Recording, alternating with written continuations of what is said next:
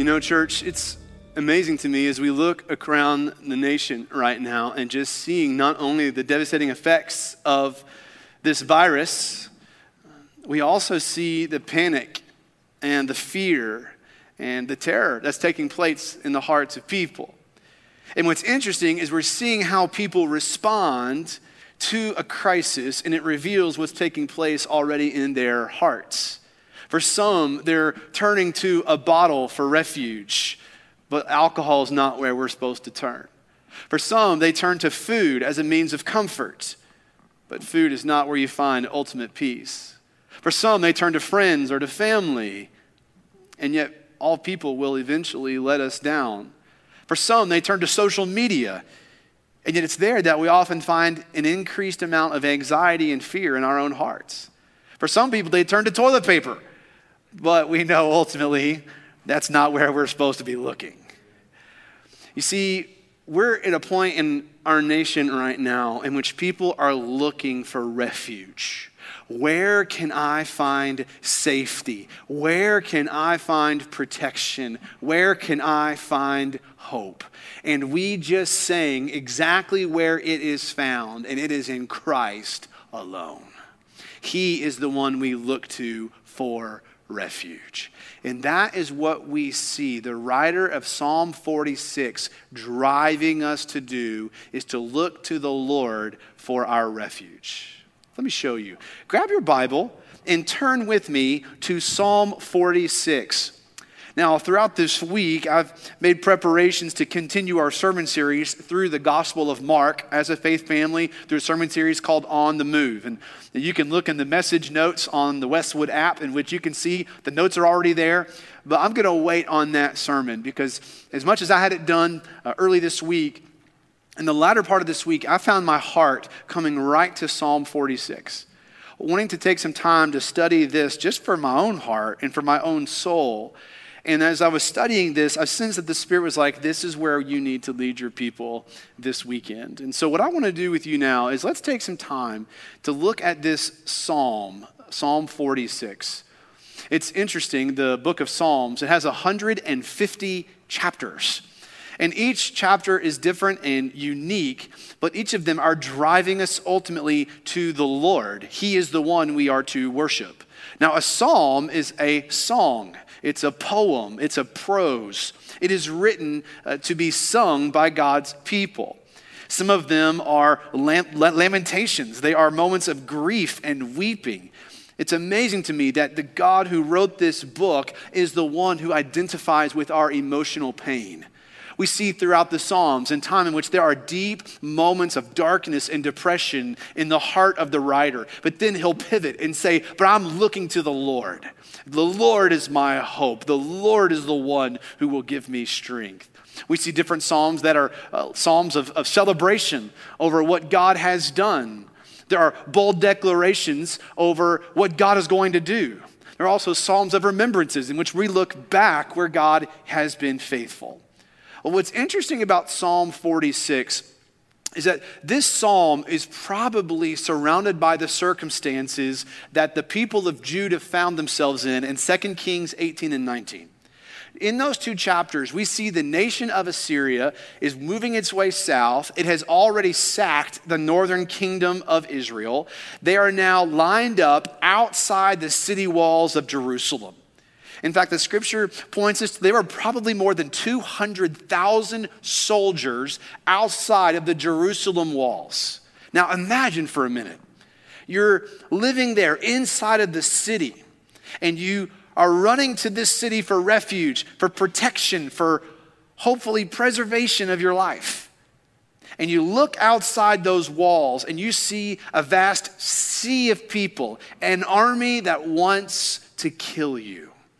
And when we get to Psalm 46, we see where the people were looking for refuge. Look with me at Psalm 46, beginning with verse 1. The scripture says, God is our refuge and strength, a helper who is always found in times of trouble. Therefore, we will not be afraid. Though the earth trembles and the mountains topple into the depths of the seas, though its water roars and foams and the mountains quake with its turmoil. Here in the text, we see where we are to look when the world seems to be falling apart. And as we're looking at the text, I just want you to see this. If you're taking notes this morning, I just want you to see this. First is this: God is our refuge and strength. That's what we see right there in verse 1. God is our refuge and strength. When Christy and I moved to Alabama in 2011, one thing I thought was peculiar were the number of tornado shelters I saw on people's properties and around their homes. You see, growing up in Kentucky, I always assumed that the tornadoes only took place in the Midwest, in that tornado alley of Kansas, Texas, just all up in that area. But then I moved here and I realized, Alabama is a tornado gathering place. And it blows me away. In fact, every morning when I come to church for work, I pass a tornado shelter factory. And it's interesting seeing these pavilions, these places of refuge around people's homes. Why? It's because when the tornado comes, where do people go? They make a beeline to that shelter. They bring the family in and they shut the door and lock the hatch for protection and for safety. Well, you can imagine as the people of Judah are looking outside the Jerusalem walls and they're running together, trying to find safety, trying to find refuge. Here you and I are in the midst of a crisis that's taking place in our nation and world. The question is, where are you running?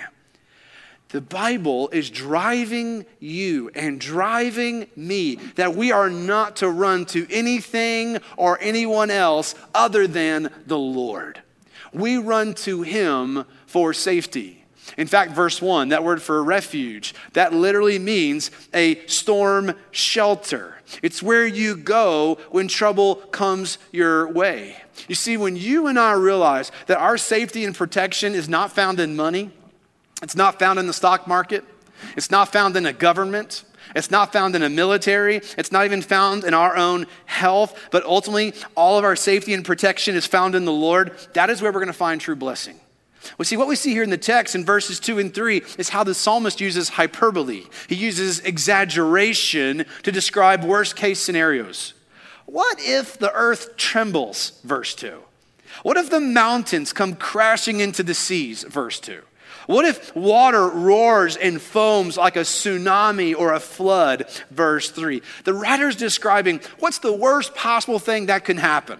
The strength and the might and the immovableness, and yes, that's a real word, you can look it up, and the size of the Andes and of the Alps and of the Rocky Mountains. What if they just crumbled to dust or just fell into the sea? What happens then?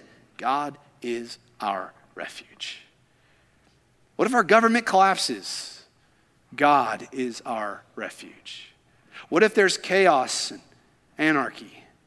God is our refuge. What if there's a stock market crash? God is our refuge. What if war breaks out? God is our refuge. You see, the point of this text is that the worst thing that can happen to us is no cause for fear. God Himself is with us, and He is our refuge.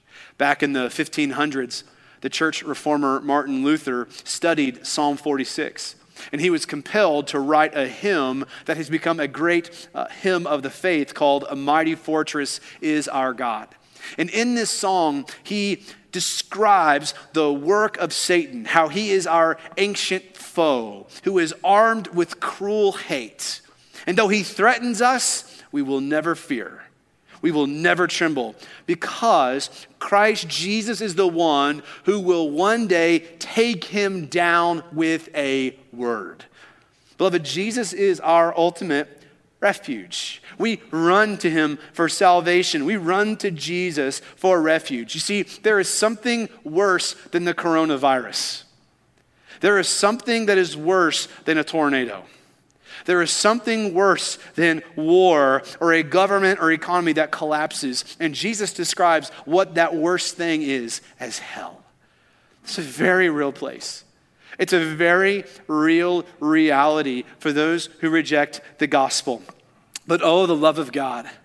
God shows his love for us in sending his son, Jesus, who not only lived the perfect sinless life that you and I couldn't live, but Jesus died on the cross for our sins. He gladly and willingly and joyfully went to the cross where his blood was shed so that your sins could be forgiven. He died in your place. He received the full wrath and the punishment of God that was supposed to be towards us. He says, I'm going to take your place. And he does so at the cross. And through his cross, he makes a way for you to be rescued, for you to find salvation, for you to find refuge on the last day. On the day in which all mankind will stand before God and give an account for our lives. You run to Jesus, and that horrible day turns into a good day because you have Christ. He came to be your refuge. He came to be the one who would rescue you and save you on the last day. Beloved, wherever you're watching this or hearing this right now, believe on the Lord Jesus Christ. Trust in him. Believe the gospel that Jesus came and died in your place so that you don't have to. In fact, he was buried, but he didn't stay dead. For on the third day, he comes back to life. He physically, bodily defeated death, and he is risen. And he defeated death, so too will all who put their refuge in him. When you run to Jesus, he is your storm shelter from the wrath of God. He is the one who keeps you safe. He is the one who will preserve and he will protect you until the end of time. Believe the gospel. Trust in Christ.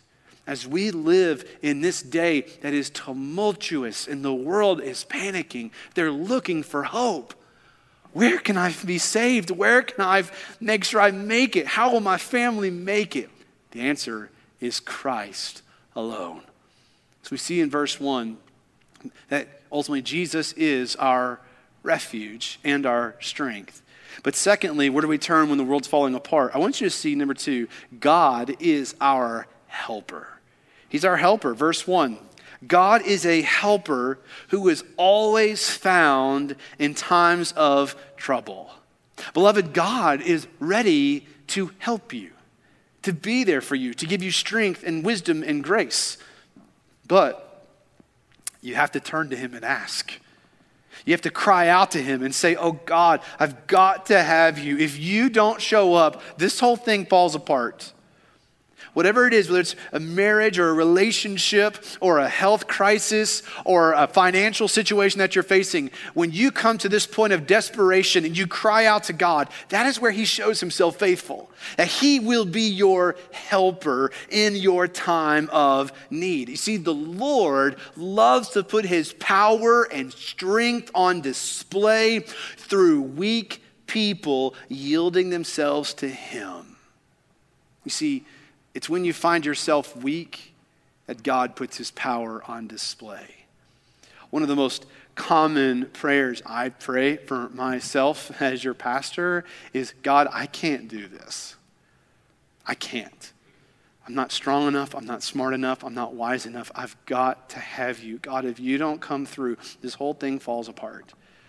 And it's amazing that in those moments in which I say, God, I can't, that is when he shows himself strong. That's where he is my helper, and he's your helper. He will give you strength and wisdom. He goes before you. He fights your battles. He protects you, and you begin to see him work in your life when you cry out to him. But you know what I love right there in that verse 1? That word always. I love that word always. Some of your translations might say he's a very present help. This is so good, in which the Lord says, I am always faithful. You can trust me. I'll be there for you. I will be your helper when you cry out to me. But you see, you've got to realize that you're weak. You've got to realize that you can't before you cry out to God for him to be your helper. For some of you watching, your greatest hindrance to God being your helper is that you're too strong. You lean upon your own understanding. You trust your own strength. You trust your own wisdom. You trust your own experience. You trust your resume. You trust all the things that you've done in the past, thinking, well, I got it now. You see, those three words, I got this, those are dangerous words. It reveals self-sufficiency, pride. It says, if it is to be, it's up to me. And that's dangerous in your walk with the Lord. And possibly one of the reasons the Lord has brought this virus to our nation is to bring us to the point where we realize, I don't got this. Y'all, we are vulnerable, we are weak, and we are temporary. And for those who are trusting in their own self-sufficiency, those who are saying, I got this, the Lord is showing us, oh, no, you don't. You need me.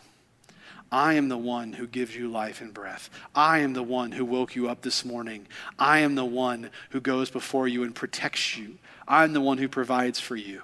I am the one who is working in billions of ways around the world that you don't see. You are only breathing because I said so. That's who the Lord is. And this text is reminding us that he is our helper. Apart from him, we can do nothing.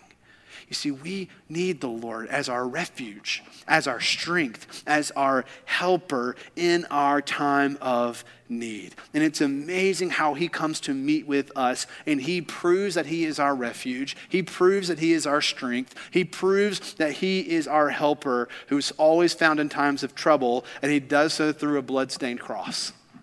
Because there at the cross, God shows you, I will be your defender. I will be your savior. I will be your rescuer. You look to me and I will help you. I will strengthen you. I will protect you, and you will find refuge in me. You are mine both now and forever. So Kenneth, what are you calling us to?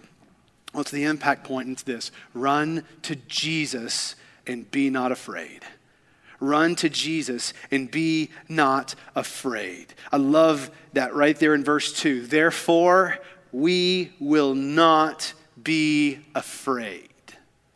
If you are fearful, if you are scared, if you have terror rising up in your heart, run to Jesus. He is your refuge. He is your strength. He is your helper, and he will be with you always in your time of need. So what are you facing today? Right now, right where you are located, in your business, on your couch, in your dining room, wherever you're watching right now, what is it deep in your heart that's bringing you fear and pain and difficulty? Would you right now bring it to the Lord? Would you say, God, I've got to have you. I want you to be my helper. I want you to be my strength. And I want you to be my refuge. And watch him move.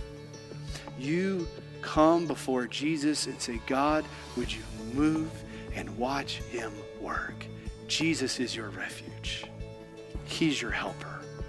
He is your strength.